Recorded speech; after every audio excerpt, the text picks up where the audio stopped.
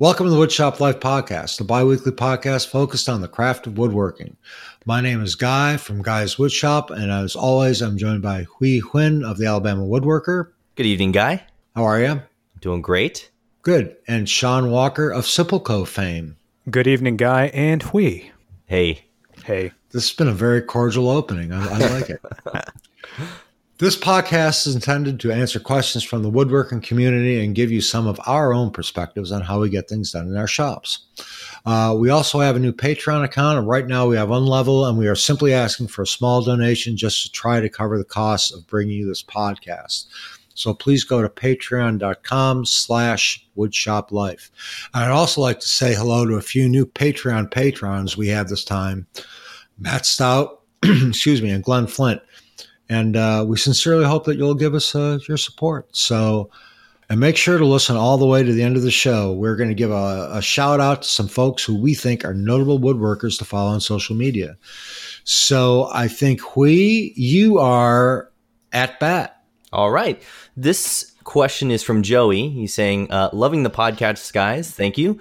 My question is regarding third-party upgrades to bigger machines. Recently, I found a used Jet JJ6CSX. What is it with these companies and all these weird names? I actually had one of those. I know exactly what that is. On Marketplace, he found it on Facebook Marketplace for pretty cheap, $550. And the commercial contractor selling it must not have used it because it was in amazing condition. That being said, I'm tempted to upgrade the cutter head. Although the knives are functional and fine, I know that a helical head has a lot more long-term benefits. So my question is, have any of you upgraded a cutter head from a third-party vendor before? If so, how did it work out? I have also only been able to find a couple of options from Grizzly or Bird. Are there others out there that also make something that can fit this model? And what should I be wary of when I'm looking for a cutter head? As always, thank you guys for what you do. So I think actually all of us have in some way replaced the traditional cutter head with a helical cutter head. Am I right on that? Yep. Yes, not on a joiner, but yes. Okay. So is this a joiner or is this a planer? That's a joiner. a joiner. Okay. Well, I've replaced both on a joiner and a planer. And the joiner was easier than the planer because the planer has all the gear oil and all the gears that you have to take. You have to take off the gearbox if you got one of the bigger ones. But now, Guy, you've replaced on a planer as well. But your planer, I think, was a smaller DeWalt. Yeah, the 4-post DeWalt. Yeah, how was it on that? Was that pretty difficult or no? No, it was actually a very simple process. There was actually a video of a guy. I can't remember the guy's name. It was funny as heck. He did a video on how to do it. And they sent it was a bird Shelix head. Mm-hmm. And they had very good instructions that came with it. It was just a matter of taking like you said, you'd have to take the chain off to the gearbox. The gearbox had to pop out. Once that was done, you just popped it out, and it came with the bearings already pressed on it, which was nice. Yeah. Nice. Do you have to deal with any of the gear oil with that DeWalt planer? No, I didn't have to deal with gear oil. Yeah, now I had to deal with the gear oil, so you have to drain that out, and then you got to take the gear assembly and just remember, take a picture of it and just remember how everything goes back together. But the joiner that I replaced the cutter head with was a Grizzly cutter head. A Grizzly joiner that I used a Bird cutter head. And I'm wondering if there's, my guess is that this Jet jointer is a 6-inch. Is that right? Yeah. Yeah, I think that's what JJ means, Jet joiner, and 6 meaning a 6-inch joiner, I think. Okay. I actually thought it was easier to do on the joiner than it was the planer because it was literally just like 4 bolts. It came out, you swapped it out. Now, I actually got a, bearing press, is that right? Or a bearing puller. Yeah. A bearing puller that you can get from like O'Reilly's or from Advanced Auto Parts and just not rent it out, but borrow it. And then I pulled off the bearings, and I actually replaced the bearings just because I didn't trust that the race on the bearings, I didn't trust that it didn't get damaged when I'm pretty sure I damaged them. Anyway, so, you pull the gears off or the bearings off and you put the new ones on, but it's relatively easy. The cutter head that you bought didn't have bearings on it? No, I bought a Bird, but it didn't come with bearings. Yeah, It did not. Mine came with bearings on. I was kind of Well, your guy Dunlop, so they just. Well, I think it's an option when you're buying the Bird, because when I was looking at it for replacing the head on my combo machine, Bird I think had the option of you could pay an extra X amount of dollars for them to install the bearings for you. Oh, that's nice. Yeah, but ultimately, what I did was I replaced mine with an OEM cutter head because it was going to save me $500. And it came with 2 bearings, and instead of pulling them and putting them on myself, I paid $60 and had a machine shop take care of all that for me because I know I would have messed it up. The jet, because you have the same jet joiner planer I do, and the jet helical head cutter is a Bird ripoff. I mean, it looks exactly the same. Yeah, it was a fairly straightforward replacement on the combo machine. Lift the beds, remove the DC shroud, pop the other one out, put the new one in after you get the bearings installed, and it was really straightforward and definitely worth the upgrade. Now, I'm pretty sure that Bird makes a model for his jet jointer, but I'm not exactly sure if Grizzly does. Do you know the answer to that? I have to look at the website. Actually, Grizzly makes their own line of cutter heads. Okay. They fit quite a few other machines. Joey already said that he's able to find a couple of options from Grizzly, so I'm pretty sure he probably did a little bit of research and saw that the Grizzly would fit that, because obviously it's a 6-inch cutter head that they sell for their own line of joiners, and I imagine it probably just lined up and would fit this jet as well. Yeah, but I had an 8-inch Grizzly joiner with the Grizzly helical head, and it does not have the shearing action that you get with the Bird. The canted blades, yeah. Yeah, and that's why I was saying that the jet replacement is a Bird knockoff, because it has the shearing action. The only other third-party brand that I know of that I've heard of is Helix Head, and I don't know Helix Head? Helix Head. Original. That's pretty original. Very, very. Actually, it's trademarked, believe it or not. It's actually a trademark brand. But they have some interesting patterns. One of them has like a sort of like arrow head sort of pattern. Have you seen that? Yeah, I've seen those before. That's actually pretty common. It almost looks like a chevron. Yeah, and a lot of those when they first came out with those, they had those, and they were not even carbide inserts; they were steel inserts. Oh, okay. Well, make sure whatever you get is a carbide insert. Carbide inserts, yeah. Well, I hope that helps you, Joey, and good luck. I think it's definitely a worthy investment, especially if you got that joiner for a great deal. You might as well go ahead and spend the cash that you would have spent on a new just straight knife joiner on maybe this helical upgrade. Let me ask real quick before we move on to the next question. Guy, you've probably have seen both the Grizzly and a Bird head, or did you replace on your joiner? Did that come with a Grizzly head? The Grizzly came with the Grizzly. Okay, so you've seen a Bird and a Grizzly cutter head. Would you spend the extra money on the Bird, or would you just stick with the Grizzly? That's a very good question, and I do not have a good answer for that. Okay. The surface I got from both were very good. Mm-hmm. I never had any issues whatsoever with the Grizzly. To be honest with you, the joiner works different than the planer, so comparing the finish of the two, I don't think is a fair comparison. Good point. Okay. If that makes sense. Let me just say this. I was more than happy. If I wasn't pushed for space, that 8-inch Grizzly joiner I had was a fantastic joiner. I loved it. I would buy it again in a heartbeat if that's what I needed. Mm-hmm. With the Grizzly head in it, without hesitation. Okay. So I guess, that's perfect. Yeah. I hope that helped Joey to, try to figure out, should I spend the extra money on the Bird, save a little bit on the Grizzly. So it sounds like for a joiner, I would probably, being a cheap woodworker that I am, would save and probably go with the Grizzly head if it's a little bit cheaper. But I've not used a Bird head nor the Grizzly, so I can't tell you. Well, good luck, Joey, and let us know how it turns out. Sean, I think you've got the next question. All right. This is also joiner related. Hi guys, thanks for putting together such a great podcast. I know that Guy has a 12-inch joiner planer combo machine, and I believe Hui and Sean may also.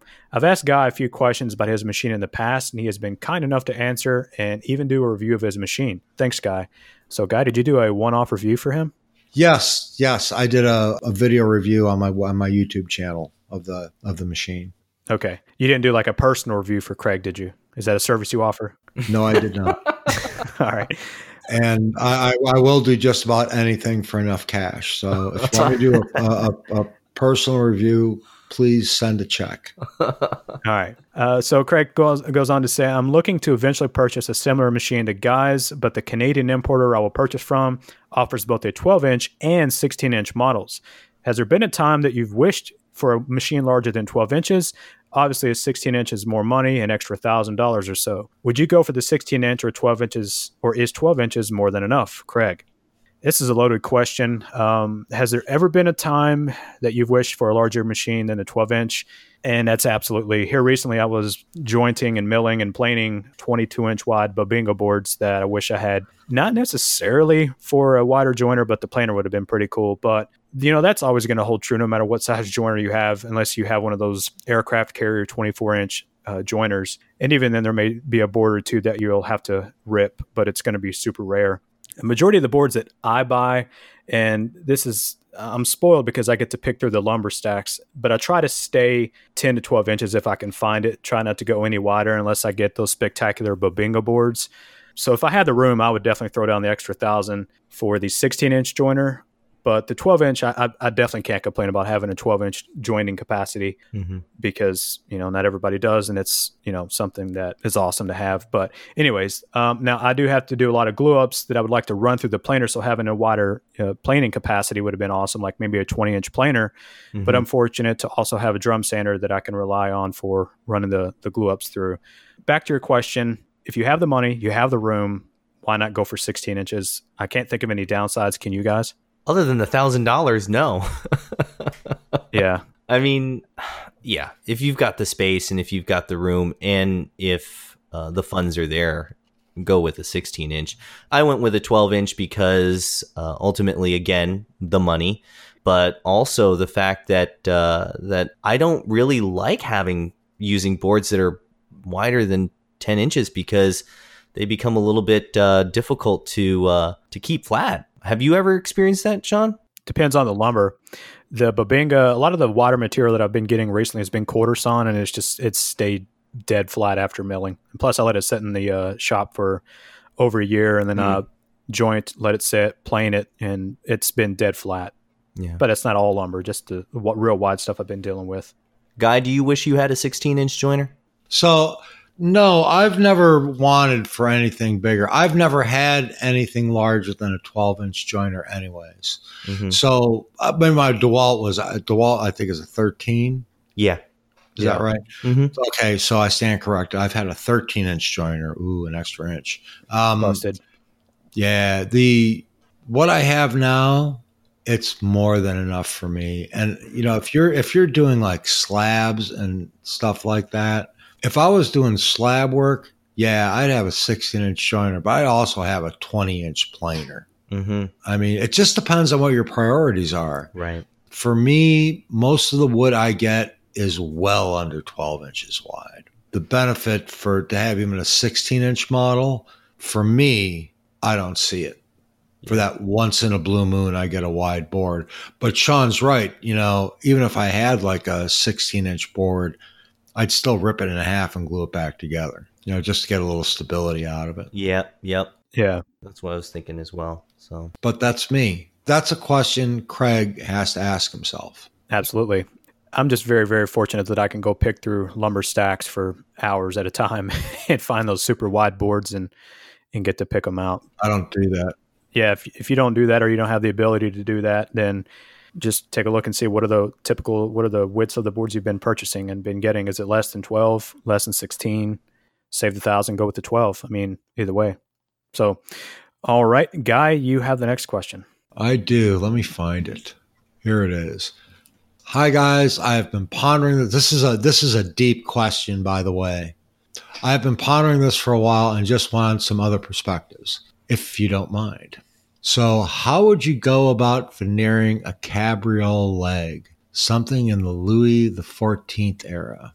I haven't found anything on how it was done, some kind of hammer veneering, I'm guessing.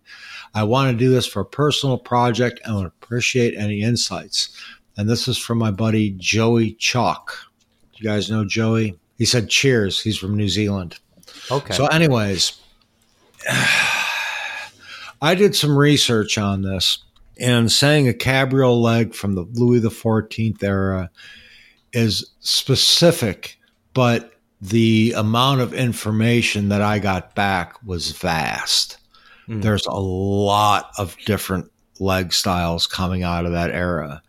So with a cabriole leg, and then there's cabriole legs that are flat on the sides, and then there's some that are rounded, goes from rounded into a flat. There's a lot of different things going on there. So looking at some of them that were, flat cut, let's say, cabriole design, flat cut, I saw a lot of stuff that was veneered and then inlaid. If I was going to attempt to do something like that type of cabriole leg, I would definitely go hammer veneering, mainly because it would be difficult to put in a bag, and I think it would be fidgety as heck. I've never done hammer veneering. It looks pretty straightforward, though. You just take hide glue, you put it on both sides of the veneer, you put it on your substrate, and then you press it and squeeze it out, the excess glue off with a veneer hammer. Yep. Which is just like a big metal squeegee. And again, it looks pretty straightforward. And I think that if I practiced on a few spare pieces first, I could get it down pretty easy because I'm fairly good with veneer. I don't want to say great with veneer, but I'm okay with veneer. And then for the inlay, you'd almost have to go with hand tools and make your own, scratch stock and stuff like that. But it could be done, and it sounds like for Joey, if this is a personal project, this is something that he's going to be looking at for his, as a family heirloom. It'd be well worth putting the time into it. What do you guys think? What would you think about using like a shaped clamping caul? So just using the offcuts from the cabriole leg to then use as a clamping caul if you're not as proficient at hammer veneering. Yeah, that's not a bad way to do it. I would go the hammer veneering route mainly because I haven't done it before. Right. And I'd want to try it. I've clamped veneer before. That's easy. Yeah. And that was the only other method that I think that could be used is just using the offcut as a clamping caul for when you're cutting a cabriole leg on the bandsaw.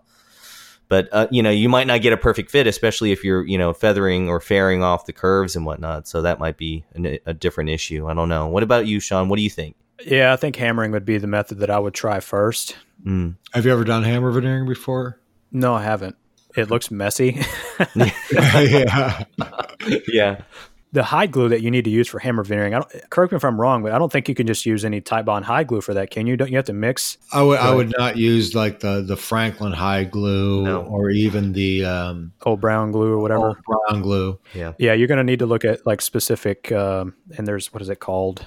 Granules. Just buy the granules and you mix it with water and you heat it up. I actually have that stuff and I've used it before for glue, not for hammer veneer. But it's pretty easy to make up, but it's really stinky and it's really messy. Yeah. But I have used it quite a few times. Do you have a little double boiler kind of thing? One of those antique? No, I actually have a thing that you can buy in Amazon. I bought it like probably about 3-4 years ago. It's like for people to melt wax and to do like bikini waxes and stuff. And it heats it up just fine. Yeah, I know what you're talking about. Yep. Yeah, it was like $20. Yeah, the good thing about being able to do the hammering is you can fix it if you mess it up. Can't you just like reheat it and move it or? Yeah. And there's also different. It's what it's called. It's like gram strength, I guess. There's certain, a certain spec you want to use for the hammering veneer. That's hammering the veneer. Mm-hmm. So there's a few things to research. It's either 90 or 190. One of the two. I can't remember the number. I'm not. There's like 192, 251, 315. It's the one. It's the 190. It's the 192. Yep, is what you want to use. And people, just so people understand what hammer veneering is, you're not taking a piece of veneer and hammering it down. What it is, like I said, is you put glue on the substrate. You put the veneer on top of it, and then you put more high glue over the top of the veneer. And the veneer hammer, it's basically like a metal squeegee almost, but it's called a hammer because it's got a big head on it. It's cast iron typically, and it's got a lot of weight to it. And it looks like kind of like an axe with the head sideways on it, if that makes sense. And you grab the back of it and you just pull it and you scrape the extra glue off. And it sets up fairly quickly. It sets up really quickly. And the hide glue that you scrape off actually stays on the surface, and you can sand it off a little bit later. But it forces the glue into the wood and into the fibers of the veneer and gives it a very strong bond. It's a very common process for stuff done in that era. Yeah, I'd give it, Joey. I guess my recommendation is I try the hammer veneering. Yeah, just because it looks fairly straightforward. I haven't tried it yet, and I think it would be a lot of fun to try. Yeah. Sticky, but a lot of fun. Yeah, absolutely.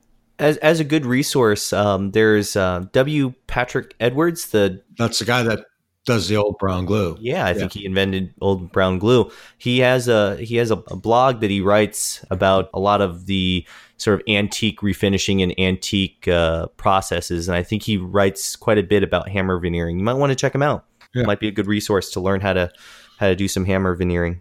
So, all right. I think Hui, it's your question. Yes, It's back to me. All right. So this question is kind of a funny question, but I think it'll like a funny weird or a funny ha-ha. Like a funny ha-ha. This is from Pirate Woodworking. I always hear people talk about how you can't trust the square you just bought to be square. Well, if nothing I have is square, then how the hell do I know what is actually square? This question of what is really square and what is not has been screwing with me for a couple of years now. Man, you need to get a new hobby, Pirate Woodworking. So I just pass it over to you guys to get your perspective on this, which of course makes for its own set of headaches. Okay, I mean, you got to check your tools. I mean, you get your square. I don't trust any square that I get is actually square. I just get a straight piece of wood that might have come off the joiner or whatnot, and I just take the square up to it if it's a combination square or whatever kind of square, and then I scribe a line, and then I flip it over and do the same thing. And if it's square, then it's square. It's good enough. It's good enough for me in that sense. And I'm not going at it with calipers or anything like that. But can you explain that a little bit more to him as far as what you mean by you scribe a line and flip it over? I place the square flat on the piece of wood with the reference edge pushed up against the edge of the wood, and then I scribe a line. Then I take the square, and I flip it 180 degrees to the other side, or not 180 degrees, but I flip it to the other side so that now the other reference edge of the square is on the same edge of the wood, and I bring it up to that line, and I scribe the line, and if those two lines meet and there's no deviation at the far end of the line, then it's square enough for me. Did I explain that properly, or was that bad? I think you did. Yeah, I know what you're talking about, so it's easy for me to envision what you're saying. But I mean, I think you've actually had a couple of squares, Guy, that you actually bought from a reputable company that actually weren't square when you got them, right? That's absolutely true. Every time I get a chair, a chair. Every time I get a chair, every time I get a square, I do check it for square. And actually, I have an Incra 7-inch square that I know is deadly accurate. And that's typically what I use now to check my other squares. So I get a square, I just put it up to that, both the inside and the outside of it. And I can tell right away whether or not it's square. Yeah, same here. I bought a square and was given an Woodpecker 1281 or whatever, and they are both dead nuts square to one another. So I have two reference points that if they're not square, then they're both off the same exact amount. So I'll just use those two as the references for checking other things such as combination and double squares, and everything in my shop is square to those. So that's as close as I can get anyways.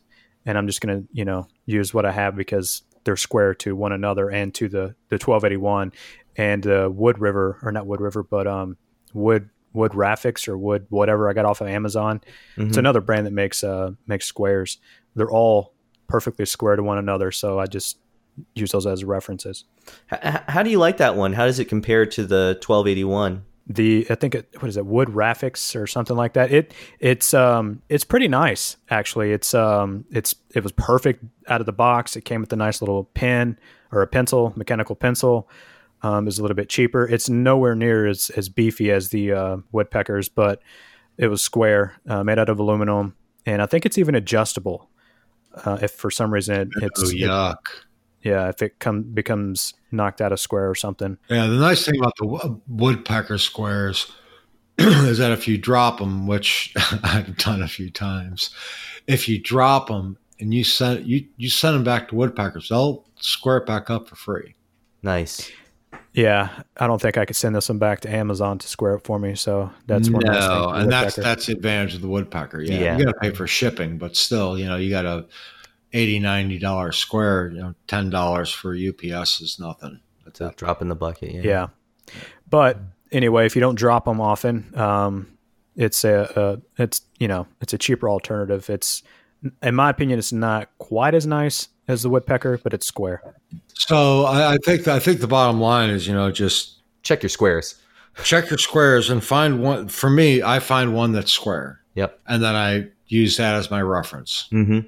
Yeah, for sure. Just easier. Yeah. All right, Sean, that was easy. So we're up to you now. Okay, this is from Scott. I was wondering your thoughts about putting a wax finish over Danish oil. I've heard that it's more upkeep and unnecessary. I finished a few small gift boxes made out of walnut with Danish oil, but I feel that I don't quite get the patina that I'm looking for. Do you have a favorite finish for small gift boxes? And that's from Scott. I can't comment on Danish oil. I've never used it. I just personally, I've not researched it enough to understand why I'd want to use it over something else. So I've never used a Danish oil. But I apply wax to the exterior of boxes because I like to use the wax to lubricate the steel wool. Is it required? No, it's not. I just apply it simply as a personal preference, like the way that it feels on the hand. I like the way that it smells because I got some really good smelling wax I like to use. What's it smell like? Is it beeswax? No, it's I can't remember the name of it, but I'll put it in the show notes. I got it on. Is it like hemp wax? Does it smell like pot? Is that why you like the smell? Nope. I can't remember the name of it, but I'll put it in the show notes if you guys are interested in checking it out. It smells really good. But my favorite finish for small gift boxes, small boxes or whatever is going to be a simple shellac finish. I'll just wipe a 1.5 pound cut. I'll wipe 2 or 3 light coats of 1.5 pound cut on the inside of the box, and then probably up to 5 coats on the exterior of the box. And I'll sand after about the 3rd coat with 400 grit. And after the finish cures a little bit, probably a few days, I'll hit it with some 4-0 steel wool with wax, the good smelling wax. Super simple finish. Mm-hmm. But that's my go-to finish. And as far as you don't quite get a patina that you're looking for with Danish oil, I can't help you. Can any of you guys help on that? I've never used the Danish oil. I just don't see the need to use it. I think Danish oil is kind of like a very general term. It's kind of like varnish. Mm-hmm. Everything is a varnish. So I think what Danish oil is my understanding of it is it's like a polyurethane mixed with an oil. Yep. And that's kind of like what I use quite a bit, which is taking polyurethane, I mix it with boiled linseed oil, and then I mix some naphtha in there to help it dry quicker. Yeah. That to me is like Danish oil. I may be mistaken, but I think that's what it is. But you can buy like the Watco's Danish oil, and it actually comes in mm-hmm. colors. Like they have walnut and cherry and stuff like that. So, But I've never used any of the Watco stuff. I've used quite a bit of my own mixture. I don't know if I'd put on a small box. I'm like Sean. I would use shellac. Yeah, for a small box, I would go shellac too. I mean, my furniture pieces, I have no problem putting the wiping varnish on, wiping poly on, and then putting a little bit of wax just to kind of buff it and just kind of give it a little bit of a shine, a little bit of a gloss. But for a box, I don't see what the benefit would be. Especially the inside of the box. I couldn't imagine that would smell very, very good. No, you don't want to put that inside of a box because the smell will just always linger in there. Yeah. And as far as getting the patina that he's looking for with the Danish oil, are you primarily like, if he's using Watco Danish oil, just stuff that I've read is it's a real wipe on, wipe off, wipe on, wipe off. You're not going to get a super high sheen. You're not going to get a semi-gloss or a gloss. From what I've read, I could be wrong. Again, I've never used it. And I've even seen some people say that you need a top coat over the Danish oil for added protection. So again, I don't know. I need a finish on my finish. Exactly. Yeah. And then you're going to wax the finish on top of the finish. No. Right. So it could just be that Danish oil is not what you're looking for. Try a shellac, and I think that you'll get the patina and the sheen. I'm guessing maybe you mean sheen when you say patina, or are you talking about chatoyance? I'm not sure, but give shellac a try. I think you'll like it. It's all those weird words that we use to describe the way wood looks. Yeah. Patina. What does it really mean? Yeah. Patina. Yeah. Sheen, chatoyance. Chatoyance. Yeah. Warmth. Yeah, I think we all agree. Yeah. A simple shellac finish. Have any of you sprayed lacquer on a box, like the little rattle can of lacquer? Yes, quite a few times. Yeah, I used it for the first time the other day, a rattle can of lacquer on a Halloween bowl that I cut on the CNC machine. And wow, dude, I am a fan of that stuff. It's awesome. Yeah, it's nice. Stinky, Yeah. but it's nice. Yeah. Yeah, I used quite a bit of it. And you just spray that stuff on, man, and it dries in like 10, 15 minutes, and you can knock it back and put a couple more coats on. You can build a finish pretty quick. Yeah. The reason I bring that up is like if you're making something like a valet box that's going to be open. I mean, spray spray lacquer like that is an alternative that you could use. Good point. Hope that helps, Scott. Guy, what do you have for us? Oh, as always, I got to find the question. Okay, here it is. This is from Bart from Belgium. We've answered a couple of his questions before, I believe. He's writing, I have an older coffee table. It's nicely made from oak, and it's finished in a dark brown stain and then covered in glossy varnish. He says, at least I think it's a stain varnish combination. I like the coffee table, but the finish is not my style and prefer it to be matte and or lighter in color. I guess the easiest work is to just get it matte by lightly sanding it and refinishing it with a matte varnish. Getting the color lighter will require more sanding and more work. That's a question. And what would your approach be? Any suggestion for stains, oils, or other finishes that look natural, lighter? Thank you, Bart from Belgium. So I'm going to tackle the first part of his question here. He's saying that to get a matte would just be easy by lightly sanding it and refinishing it with matte varnish. Before you do that, you need to make sure that it's actually varnish on top of there. Unless you sand it back completely. But if it's a varnish on top and you know it's varnish, I wouldn't even lightly sand it. I would just put the matte finish right over the top of it and be done with it. Because if it's glossy underneath and matte on top, it's still going to be matte. But I think he wants to lighten it up though, right? Yeah. Yeah, then I said that's the first part of the question. Is how to get a matte or a glossy varnish to a matte varnish.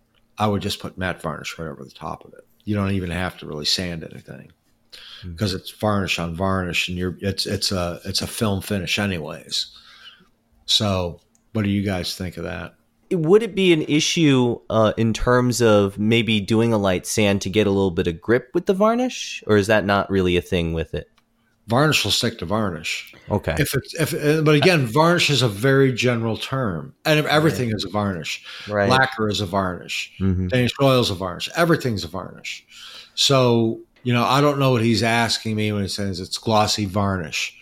Reading his question, it seems to me he knows what type of finish it is. And Yeah. if he knows what finish is on it, I would just go with the same finish and just put matte right over the top of the gloss. Yeah. I would recommend, since this is an older coffee table, I would clean the entire surface before applying it, because you don't know if there's any waxes or anything like that built up on it. Yeah, that could that's a good point. That's a good point. Yep. You're always thinking, Sean. I try. If you wanted to lighten it up and actually change the color, because I've been wondering this too, and I don't know enough about this. It's like, does he have to sand beyond the stain? Depends. Okay, so you're saying, it's like saying varnish. Okay, Mm-hmm. What type of varnish? So you're saying stain. Okay, what type of stain? Mm-hmm. Is it a penetrating stain, or is it like some type of stain that sits on top of the wood like a gel stain? You don't know. Yeah. So if you want to get back to the lighter color, you're going to have to sand all the finish off and start sanding down to bare wood. Yeah. And how far you have to go past the finish to get the color you want, that's dependent. Would there be an instance, like you were mentioning, penetrating stain, where you really can't go far enough? You couldn't sand far enough? You just... Some of that stuff goes in, a 1/16 of an inch into the top wood, especially oak. Yeah. Which is an open grain wood. It's really going to get in there. Yeah. So I don't know if you could sand it. This is true. Yep. He says it's made from oak. Yeah.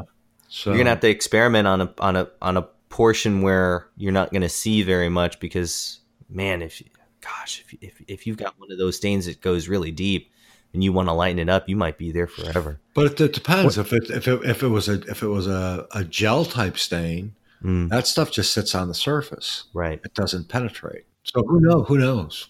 Yeah, and maybe what he's wanting is just a lighter version of the the brown. So he may get lucky and just sand it with 120 or something, and then 180 and 220 or whatever, and that may be enough to lighten it up for his taste. He may not want to strip it all the way back. If he just wants to lighten the coat a little bit, he may get lucky and sand it with 120, and it'll lighten it up enough.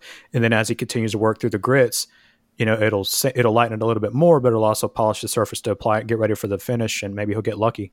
But if he wants to go with a completely different color, he's going to have a lot of sanding ahead of him. And on the legs and all that stuff, that's going to be a lot of sanding. Yeah. I say just paint it. Yeah. General Finishes milk paint. I'm kidding. But that is a good question, and that's something you hear a lot. I've got this, it looks like this, I want to change the color on it. And it's tough going from it's easy to go from a light to a dark. Right. But going from a dark to a light is going to require a lot more work. You got to remove instead of add. Yeah, getting it from a gloss to a matte finish is easy. But, getting something lighter, man, you're going to have to knock all the top coat off of it, and then start going through a sanding schedule and trying to get it to the color you want. Yeah, and the glossy varnish, if he's meaning polyurethane, like I was saying, apply a matte polyurethane. If it's a lacquer, apply a matte lacquer. Right. Stick to the same kind. Yes. Cool. That was a good one. All right. Is that it? Yep, that's it. Wow, that was a quick show, guys. Should we fill up an extra 15 minutes? Hui, can you do a song for us? Dude, we always go this long. We always go 45 minutes at this point, and then okay. It just seems short because I'm having such a good time. I'm having such a good time. It's just flying by. Maybe you could. What was the last story you read? The little one there, Hui. We are doing 100 words right now. 100 words. Yeah, first 100 words. First 100 words, like yellow or red and apple and orange. How about mama and papa? Are those in there? Papa, yeah. Are those in the first 100 words? I can't remember. There are a lot of words. There's 100 of them. There's 100 of them to remember. Do you have the book handy? Can you check? No, it's in the other room. We'll wait. Go ahead. It's in the nursery. No, we got all the time in the world, man. Oh my! The power of All editing. right. I'm gonna leave that in, man. That's good podcast, right? That's good woodworking podcast right there. So, what about recommendations? Who do you have for recommendation? So I'm choosing Fernway Woodworking. His name is Justin Nelson, and he advertises himself as a small batch furniture design studio. And he's come up with his own line of furniture that he's been pushing to interior designers and other designers and craftspeople. And 3 pieces that I particularly like are his sling chair, his tripod pedestal table, and his coffee table. Very interesting designs, coming up with his own furniture line. He's doing it himself. So it's pretty cool to see him evolve and to start actually pushing some of his own furniture out there and getting his name out there. So, Sean, how about you? Who do you have for your feature this week? I have Chris Haley from Studio CSH. He is at Studio CSH on Instagram. Chris is a very talented wood turner out of Denver, Colorado. He's also an instructor at several organizations all over the country, and Chris has been turning bowls recently, and they are absolutely stunning. He uses a lot of figured woods, and he dyes the rim in the different colors to make the bowl just pop. And I actually purchased one from Chris, and he shipped it the other day, and I can't wait to get it in. It's awesome looking. It's a curly maple, I believe. But anyways, Chris turns more than just bowls, and in fact, we recently collaborated on my Babinga cabinet. He turned the feet, and they are perfect. Give Chris a follow, not only on Instagram, but over on his YouTube channel as well, at Studio CSH. Guy? My pick this week is my buddy Tim Fuller, and his Instagram is Retired with Wood. I've known Tim for a long time. He's an excellent craftsman. Recently, in the last couple of years, he started to do a lot of lumber milling, and he bought his family has owned a sawmill for a long time, but he bought a used Wood-Mizer, I think probably around 4 years ago, maybe. Mm-hmm. But he just bought another one, and he actually just built a whole new building for his new Saw-Mizer. And I think he's got a kiln in there now, too, from Wood-Mizer. Yep. So his Instagram, he's been posting a lot on Instagram. It's very cool stuff. He went from flat land to a building with a sawmilling operation and kiln drying in there. It's pretty cool, and you should really check it out. Retired with Wood. So I think that's going to do it for the show. I'd like to thank everyone who left us a 5-star review on iTunes. It really does help us in search rankings. And of course, we truly appreciate support and feedback. Please remember that this podcast is here to answer questions from you, the woodworking community. So if you do have questions and you want them answered, you can send them to the podcast contact page at woodshoplifepodcast.com or DM us through Instagram at the Woodshop Life. And you can reach me at guyswoodshop.com. And where can you be found, Wee? AlabamaWoodworker.com. All the links to my social media are there. Sean, how about you? SimpleCove.com, at SimpleCove on Instagram and YouTube. All righty then. Hey, we'll talk to you guys later. See you in a couple. Bye. Bye.